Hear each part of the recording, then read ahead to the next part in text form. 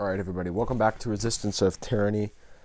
So Eric Zemmour has said that France's, quote, no-go zones need to be reconquered by force. So Muslim gangs in France have areas that they control, and they attack police and such. Not the police that go arrest people for no reason, but the ones who are good men and women out there on the streets really fighting crime. The bad cops obviously side with the gangs. The good cops get attacked along with all the innocent civilians. And I've gone over this stuff in detail many other times.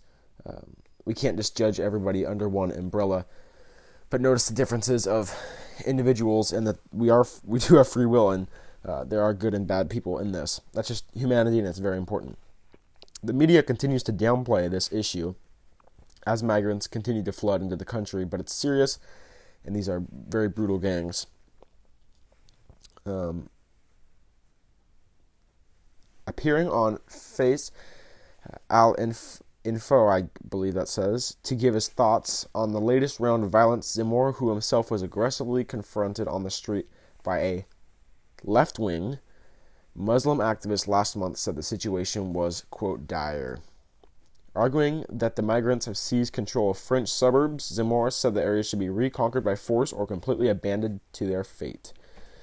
So we'll keep an eye on what happens there. Again, the gangs continue to hang around the street, and the few good police officers get beaten by them, and all the bad cops go make sure that all the civilians who aren't Muslim are in lockdown, not making money, protesting their rights, or taking the dog on a walk, or breathing, as a matter of fact, or kissing.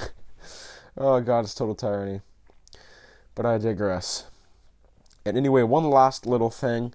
A missing Twilight episode, number 666, has just now been recently discovered, so go watch that if you haven't. And remember, Bill Gates' vaccine patent number is 060606.